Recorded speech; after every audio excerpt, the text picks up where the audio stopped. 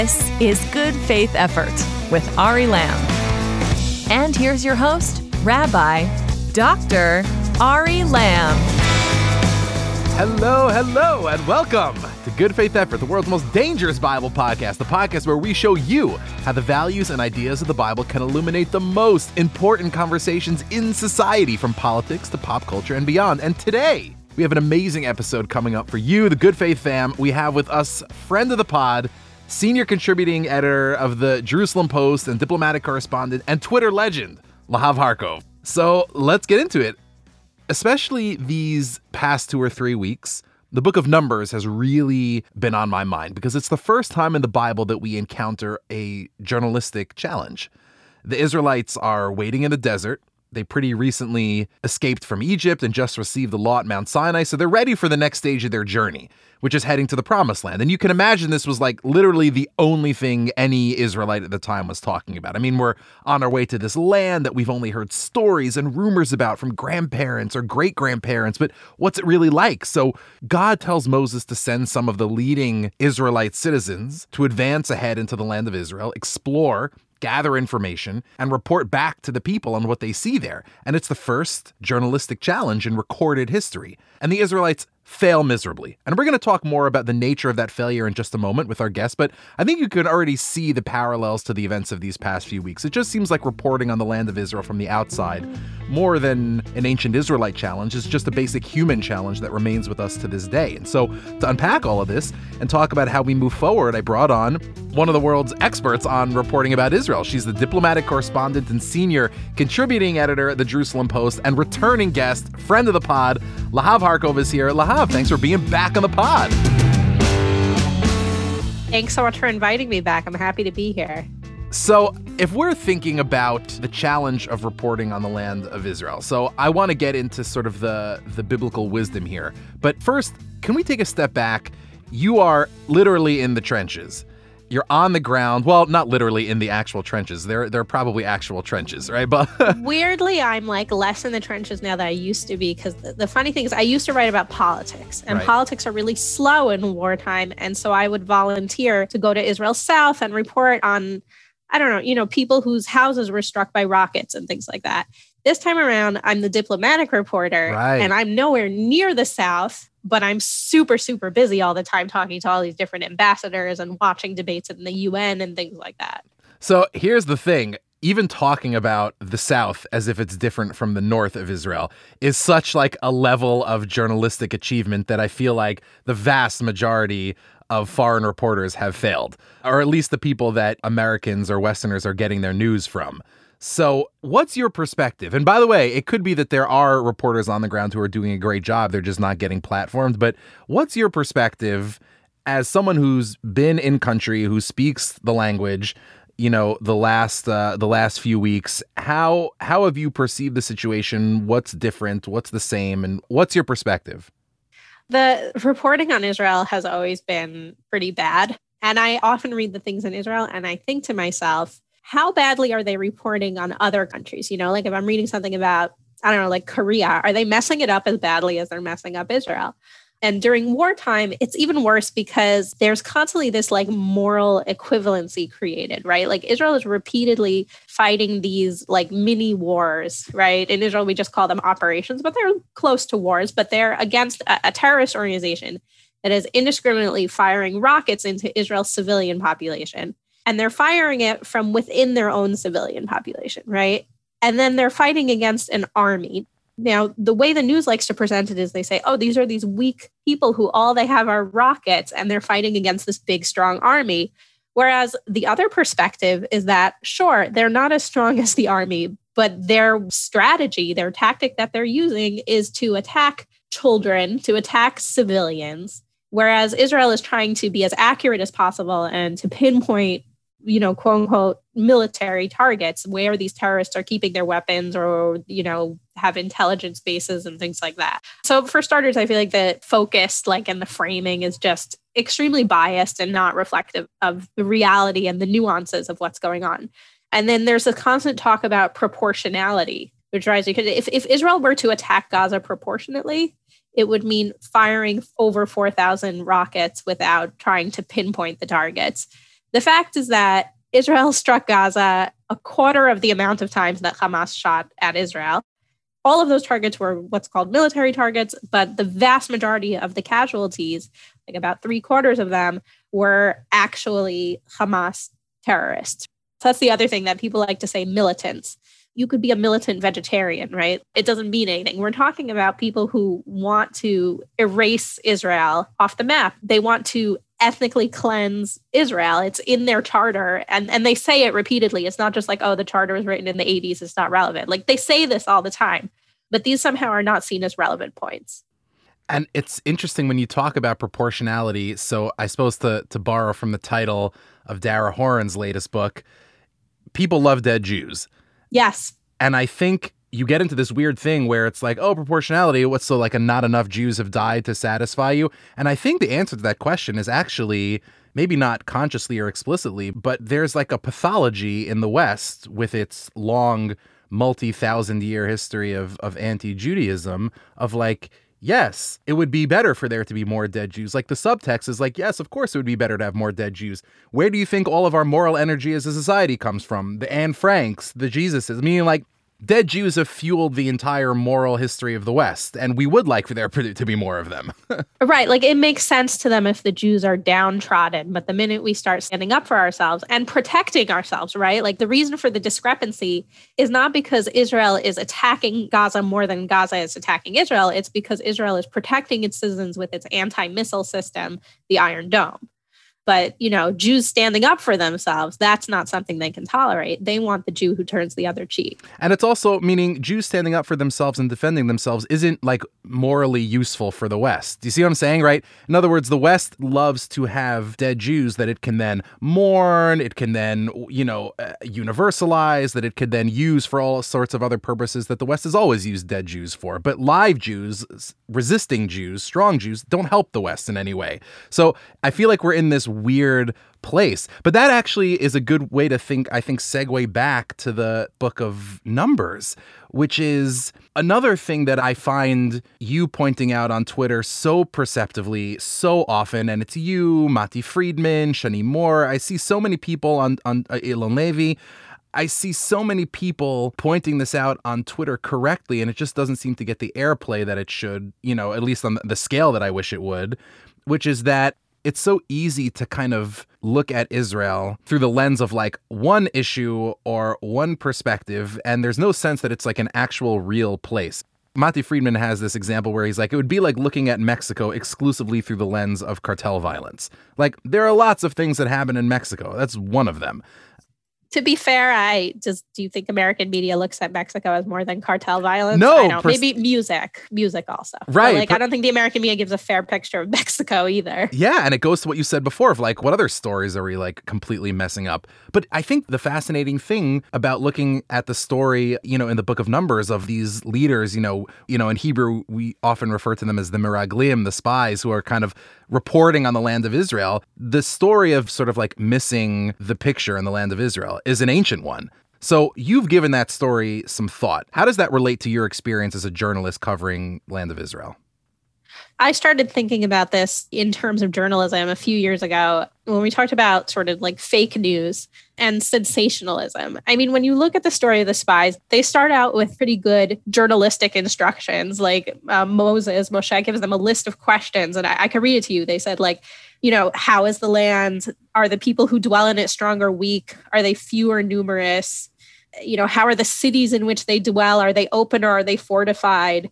Is the land fertile or lean? Are there trees or not? This is a good list of questions when you're going out to look at a land and report back to the people who want to live there. And then come back and they give like a solid answer in the beginning, right? They start with, we arrived at the land to which you sent us, and it flows with milk and honey, and this is its fruit. And the sort of tradition, the commentaries say that they had enormous giant fruit, bigger than we're used to seeing these days.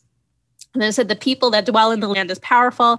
The cities are fortified and very great. We also saw there the offspring of the giant. And there's a list of some of the different nations that live there. So then Caleb comes, and he says, like, don't worry about those nations. I'm sure we can still conquer the land. And then at that point, the rest of the spies come and they want to make this story more exciting. They come and they make it sensational. Up until then, they gave sort of the two sides where these are the good things, these are the bad things. And the moment that they're sort of being challenged to some extent, I don't even think Caleb's challenging them on the facts, right? He's trying to encourage the Jewish people. But the moment that these people feel a challenge, they sort of double down and they make their story even more sensational. We can't go. The people are too strong for us. It's a land that devours its inhabitants. And then they go sort of on and on. They say we were grasshoppers compared to the size of the giants. These are like the first like Twitter blue check marks, and they instigate like the first Twitter mob in history. Exactly. That's totally it. Because you have the two spies, you have Caleb and Joshua, who were saying, it's okay, we can do it. And they're trying to sort of be moderate and reasonable. And then you have the other 10 piling on, and being like, what are you talking about? We can't do it. Why does God want to send us there? This is such a social media parable. This is unbelievable. Yeah, it is. And I just think that it's like, in some ways, it's like such a cautionary tale about sensationalizing instead of just like looking at the facts and trying to lay them out in a reasonable manner. And in the end, right, in the Jewish tradition, we see them as people who sinned, who told Lashon Hara, who forbidden speech, because they were really stretching the truth in a way that was slanderous of the Holy Land. And, for journalists, it's unethical behavior. If this was a real journalistic story, it would be told unethically. And it's so interesting because now I guess I'll put on my historian hat for a second.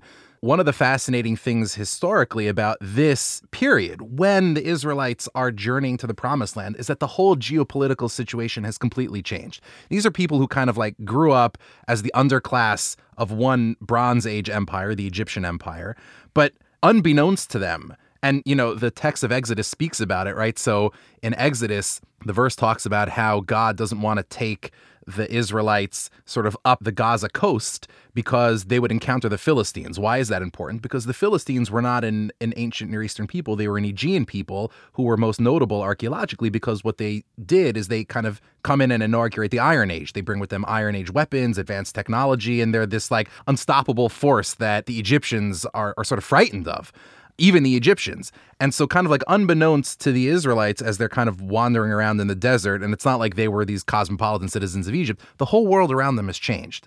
And they don't know this, right? Because they're not dealing with like modern archaeological terms, but they're on the cusp of the transition from the Bronze Age to the Iron Age. And I sometimes feel like the fiasco with this sensationalized reporting from Israel, it's not just sensationalism, although that's primarily what it is. It's also the fact that you have people who are this sort of self-appointed intelligentsia of the society that are analyzing the world completely in terms that maybe made sense 100 years ago, but don't make any more sense today. And I feel like today there's like no grappling with the contemporary realities of Israel as a country. So like the best example I can think of, and I'd love for you to kind of help us unpack this, is people have, and Mati Friedman actually, I think, commented about this in The Atlantic recently, that the image that most Americans have of Israel is like the plot of Exodus, like Leon Uris's Exodus, right? Where it's like these kind of European refugees trying to make it in this land. But really, contemporary Israeli society is like majority Mizrahi. Like Americans are analyzing Israel as a country that just doesn't exist anymore, and it's completely shifted. So like if you are telling a sort of an American Western audience about what Israeli society and culture is like, what are the things that you find, like one or two things that you find that people just don't know that you would wish they would know? I mean, it's really hard to like encompass a whole culture in that way, right? But like, right. I feel like when an American who's not Jewish and doesn't live in like New York, LA, Miami, a few key places, and they think about Jews, like they think that we're like Woody Allen kind of like, or, you know, there are a few Howard Wolowitz on the Big Bang Theory, like that we're these like sort of like neurotic, can't eat cheese, allergic to everything, you know, obsessed with our mothers. And, you know, and that's like better than at least them thinking that we like control all the banks of the media. It's like why everybody assumes that George Costanza is Jewish, even though he's not, you know, like. Right, totally. And in Israel, people don't recognize that stereotype. It would just be like a nerd. Right. You know what I mean? Because that's not like an inherently Jewish quality. I guess in the trendy parlance of the day, it's like how certain people deal with their inherited trauma, I guess, but not in Israel. To quote another Jewish stereotype, not that there's anything wrong with that, you know? Right. But in Israel, I mean, the whole ethos, right, is like that we're Jews who stand up for ourselves and we're not cowed. And I don't mean that there aren't nerds in this country. There are, but again, to generalize, the nerds are using their nerdiness to be leaders in cybersecurity and not to go to therapy every week. Not that there's anything wrong with therapy if you need it, but I mean in this like stereotypical way. Israelis are very proud of being Jewish, I think. Plenty of American Jews are proud of being Jewish as well. And I think that people don't get like the Middle Eastern flavor. Like there are enough Americans who think that things are black and white. Like the American obsession with race is like incredibly corrosive to American culture, I think. And trying to sort of make Israel fit into those boxes just makes no sense. I mean, I could send someone a picture of Ayad Tamimi. I don't know if you remember her. She was this teenager who got into an altercation with a soldier. I think she kicked the soldier and then she was arrested. And she was like 17 years old at the time. And she has blonde hair and blue eyes and looks as white as I do. And actually, I mean, if we have to talk about... And the soldier, if I'm not mistaken, was like Mizrahi from like North Africa. I don't even remember, but chances are, right? Like the majority of Jews in Israel are not Ashkenazi Jews, and the army is mostly Jews, but also some Arabs. So, chances are that the person was darker than her. But like, that's why talking about this conflict in terms of the actual color of someone's skin is really pointless. I mean, it just doesn't apply. And then there's like, people compare Israeli treatment of the Palestinians to police brutality against Black Americans. And to me, I'm like, you're not serving the cause of Black Americans by making that comparison, because the reason that Israel strikes in Gaza or the reason that Israeli police officers go on the Temple Mount is because these are people who are attacking other people, right? Like on the Temple Mount, they were throwing fireworks and rocks at people who were worshiping at the Western Wall, which is right below the Temple Mount. If that's a comparison you're making, then you're also blaming Black people for police brutality, which I think is insane, right? Insane, yeah. Right. So I'm trying to think of like a way forward. I mean, again, this just seems like such a toxic dynamic to have, and yet it's hard to see a way forward through it. So like, how do we improve the discourse? How do we make the conversation better? I don't know. I've read a lot of different people these past few weeks and their views, and like Liel Leibowitz, who I know is also a friend of the pod, right? And he mentioned the podcast in this article where he sort of just says like, you have to pick a side. You're either a Zionist or you're an anti-Zionist, and you need to like stand up for that side.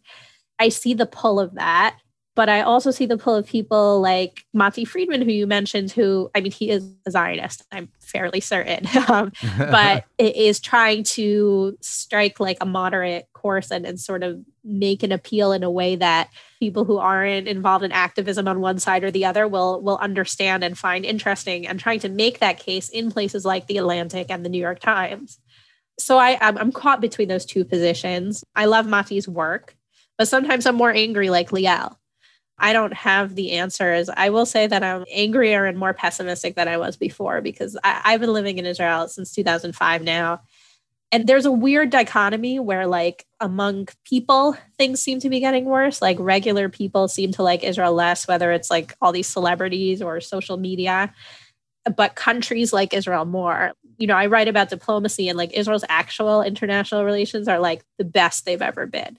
It's a very weird dichotomy. That is really strange. Actually, I want to talk about that a little bit. So one of the strange things about these last few weeks is this is the first time that I can ever remember. Like I'd heard about this before, but I'd never experienced it. This was the first time where I really experienced friends, family en masse in Israel texting me just to see if we're okay, if we're safe, if we're in danger, like just checking on us. This was the kind of thing where I just remember, back during the days of the Second Intifada, or even during stabbing attacks and the stabbing Intifada, we were always texting friends, family, kids, relatives in Israel, like checking on them, making sure they're okay. This was the first time where I felt like the dynamic shifted because of anti-Semitism in the diaspora.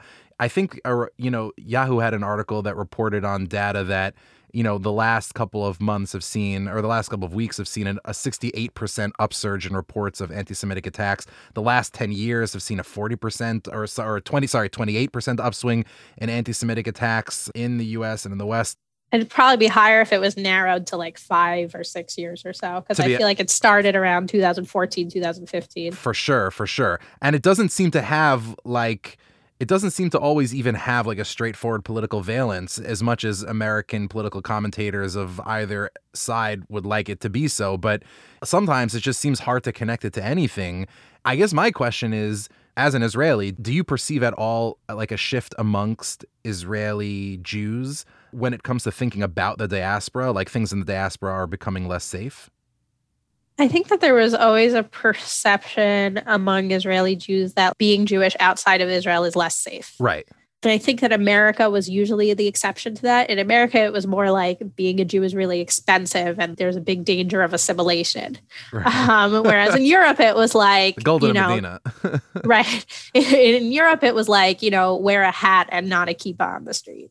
And now that's shifted that it's America too. I've seen people talking about it, that they're worried about going out with a kippah or worried about wearing a Jewish star necklace and things like that. I wish that I could say that like Israelis feel like a greater connection to the diaspora, that they know more about the diaspora. Probably not. Right. And it's sad to me, but I do think it has a lot to do with the fact that the majority of Israelis are the descendants of refugees from the Middle East and North Africa. And those communities in the US are much smaller. I happen to have grown up in a community of mostly Syrian Jews. Like I had a class of like 100 kids in grade school, and there were like 5 of us who were Ashkenazi and the rest were Syrian. You guys were J-dubs, Exactly. But that's like the total polar opposite of most people's Jewish experience in America. I think that there are a lot of people in Israel who don't actually have like family in America who they like relate to in that way. And so they don't get it as much. The anti-Semitism in New York and in LA in the past few weeks has gotten into the news in Israel. But my personal opinion is that it should have been closer to the beginning of the news. Like it should be bigger news than it is. Wow. Yeah.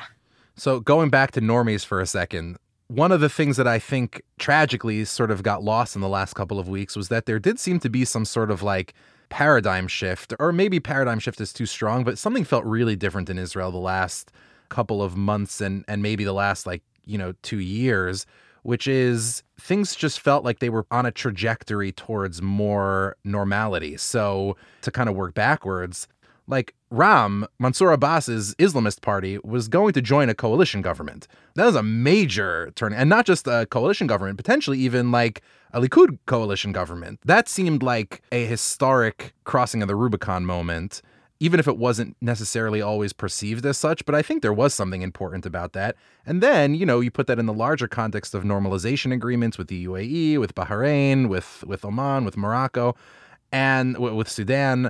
And it seemed like the forces for more cohesion in the region felt like they were at least gradually on the ascendancy. And now it feels like forces like Hamas and other kind of forces for dissolution in the region kind of stole the narrative. Is that right? And if so, how do we kind of get back on pace? So I feel like we need to sort of take things in proportion over like, yes, this was a conflict and it was bad, but it's also, maybe if we were talking 2 months ago, we would be having a different conversation, right? And so I hesitate to give Hamas that power that they could really hijack the whole conversation. Great point. Especially in Israeli politics, I thought that this was going to kill any chance of a coalition relying on Mansour Abbas. But it seems at this point that everyone has sort of gone back to their negotiating positions where they were before this all started. Wow. They took a pause and now they're going back. Mansour Abbas specifically, there was all this violence in Israel in mixed Jewish Arab cities. And it was mostly Arab violence against Jews, including a lot of synagogues that were set on fire in the city of Lod. But there were also cases of Jewish violence against Arabs, like Bat Yam, which were, really, truly abhorrent. I used to complain that Israelis use the word lynching wrong. I know. I had to explain this to so many friends and acquaintances. Yeah. But I felt like in this case, they were using it right. And that was really sad. Yeah. Not just because of the word, obviously, because it was just a terrible, terrible thing that happened. That people did. Anyways, to the point I was making, I think Mansour Abbas said sort of a lot of important things at that time against the violence and in favor of coexistence, even at a time when it would be challenging. And so I think that people give him credit for that. And so he is still a player. And the fact that he is still a player, I hope, will, at least in the political field, keep the chances of coexistence alive. In the social area, it's hard to say. I mean, on my podcast, on the Jerusalem Post podcast, we interviewed a woman who lives in Lod. And she said it is very hard for her to sort of like look her neighbors in the eye and like trust them anymore. Because like even if her neighbors weren't the ones who were like lighting synagogues on fire, that they weren't condemning it in any way, that they weren't standing up against it in any way. And I understand that. I mean, what do you do when you feel like your neighbors are endangering you, So I think that'll be really hard in that way. But I hope that it'll heal, that they'll take time and there'll be some sort of healing process. So looking forward now, it's funny. I mean, it wasn't funny. It was sad. But during the rocket attacks, so my sister was sending me from her bomb shelter, like all the different like memes that were going around all the WhatsApp groups in Israel. And one of them was like, well, it was like when the rockets like really started coming down. And one of them was like, well, no one's going to work tomorrow. There's no school. Like, let's just have elections, right? Why not? So where are we headed now? Are we going to another elections? Is someone going to pull a coalition out of this? Or what's your take on the next couple of months? So we're talking like in a week in which like every single day, basically, Yair Lapid, who's the opposition leader and currently has the position of being able to form the next government. So like every day he's putting out another statement with a different party that they reached an agreement to be in a coalition together. So he's slowly trying to build, and basically his strategy right now is that he's trying to get all the parties that he knows will be on his side first in order to come to Naftali Bennett, who's more or less going to be the kingmaker here. The kingmaker. And the head of the Yamina party to say, look, this coalition is ready. We have saved you these cabinet postings for the leadership of your party. Come join us. I'm not sure it will work, but I think that there is a chance. I unfortunately think that the most likely scenario is fifth elections because all of these coalitions are very difficult. These are all needles that are hard to thread, whether it's Bennett joining with Lapid. Bennett is solidly right-wing and so is his party. And that government will have some left-wing parties in it that will probably have about equal power to the right. And I'm not sure that Bennett will be able to do that. It's going to be a big political risk for him. In a way, he already took the risk because he's talked so much about doing it, and so he's already been like protested against. Today, there was finally a protest in favor. The people in his party were in favor of joining an alternative government, did like a demonstration in support. Demonstrations in support of something just seems so like anti-American. Yeah. Although, something, this is a little off topic, but like something I was thinking about this week. Do you remember the Second Intifada when 250,000 American Jews demonstrated in support of Israel in Washington? I mean, that was like an incredibly powerful experience. Yeah. Not only do I remember that was like, I know couples who met and are now married because of that, like because they met there. It was like the biggest thing in the world. It was awesome. For like 10 years until I got a smartphone, I had this little Bencher and Mincha Mariv, like afternoon and evening prayers book that my school gave to us, that it was like to fit in your wallet when we went to that protest. I had to just carry around with me everywhere. Unbelievable. Wow. Okay. So just because I'm an optimist by nature, these were a very difficult last couple of weeks, and the weeks ahead, look like they're still going to be difficult. If we're painting a positive scenario, aspirationally speaking, for, the next couple of weeks, months, what's the positive aspirational Lahav take on what could be ahead of us? In the next few months? Well, if I want to be extremely optimistic, there's a lot of talk in the international community about wanting to help rebuild Gaza, but to do it in a different way than they did in the past. Because the problem is Hamas controls Gaza. There are humanitarian needs in Gaza. These people need electricity, they need water, they need their houses rebuilt. How do you do that without allowing Hamas to then take the cement for the new buildings and then build tunnels that they use to attack Israel, right? I don't have the answer to that question, but it seems like the Americans, and even more so the Europeans, surprisingly even more so the Europeans, are determined to figure that out because they are sick of pouring money into Gaza and having it be a waste. I have to say, Germany really being a very positive figure over the last couple of weeks is quite a plot twist. It's Germany, it's Austria, it's Hungary. I'm like, what's going on over there? Austria, Hungary, and Germany having Israel's back is like Jaime Lannister on Game of Thrones level of like character rehabilitation. 100%. Like the Czech Republic, I would argue, is like the most pro-Israel country in Europe, but they always have been. And there's actually like streets in Israel named after all these Czech politicians. There's something there. But the rest of that region, it's like, okay. It's like the Adam Sandler song. It's like Germany, not a friend of the Jews. But listen, I guess things can change. Who knows? Yeah. I mean, Germany feels like, and they feels like a historic responsibility for the future safety of the Jewish people. And it began with reparations in the 1950s. Right. It began with reparations and it continues in international form. It doesn't mean that they don't criticize Israel. Sure. But certainly from Hamas, they're supportive. In places like Austria and Hungary, I think the shift came actually after the civil war in Syria and a lot of refugees came in and there was terrorism or just other issues with the refugee population, and people sort of see Israel as this like vanguard of fighting for a more liberal democratic vision of the Middle East. And so they connect more closely. They connect to that. Wow. But yeah, so all of these countries are sort of like, we don't want to keep pouring money into Gaza like it's a bottomless pit. And so I don't know what the answer is. So I'm going to be extremely optimistic by saying this. But I think that if someone comes up with a solution for Gaza not to be a bottomless pit, that it would help less extreme factors in Gaza rather than Hamas. Amen. May it come speedily in our days. Lahav, last question. Can you plug the Jerusalem Post podcast? What's exciting there? So I started as co-host about a month ago. And the podcast started, I think, like 2 months ago. And we each week talk about a couple of big topics in the news. And we bring in people to interview who are experts in their field or are experiencing the stories that are in the news to talk about it. And if I may say so myself, I think Yaakov Katz, the editor-in-chief of the Jerusalem Post, and I have like a very good banter sort of rapport. So good. It is so good. Highly recommended. Oh my God. Lahav, thank you so much for being on the show. Thank you.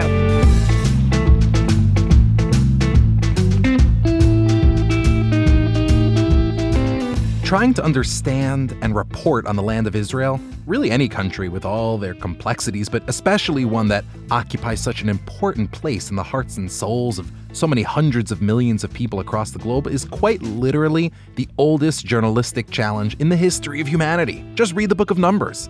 And if we want to do better, which we must, the best way forward, as Lahav explained, is to avoid the mistake the Israelites make in the book of Numbers. Stop giving so much oxygen to sensationalism. Stop letting bad faith actors leverage our unfortunate but natural human fascination with the obscene. Search out the truth and be prepared for the reality that it's going to be complex. If we can accept that, we'll be at least a little further along our way towards bringing peace, justice, and compassion to a world that sorely needs it. Anyway, thanks so much for joining us today. And if you like what you heard, then the best thing you can do is give us a 5-star rating on iTunes or Apple Podcasts or anywhere you get your podcasts. And if you do, and if you review us, hit me up on Twitter so I can let the world know that you are amazing. That's it for now. This is Ari Lamb making a good faith effort. I'll see you next time.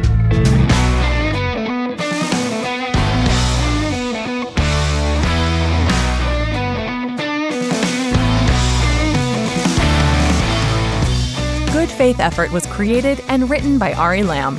If you enjoyed the show, please rate and review us on Apple Podcasts or your podcast app of choice, because it really helps others find the show. Our executive producer is Josh Cross. The show is produced and edited by Paul Ruest. This is a Joshua Network podcast, presented by B'nai Zion. Follow us on Twitter @GFaithEffort. Follow Ari @Ari Lamb, and sign up for our email list at thejoshuanetwork.com.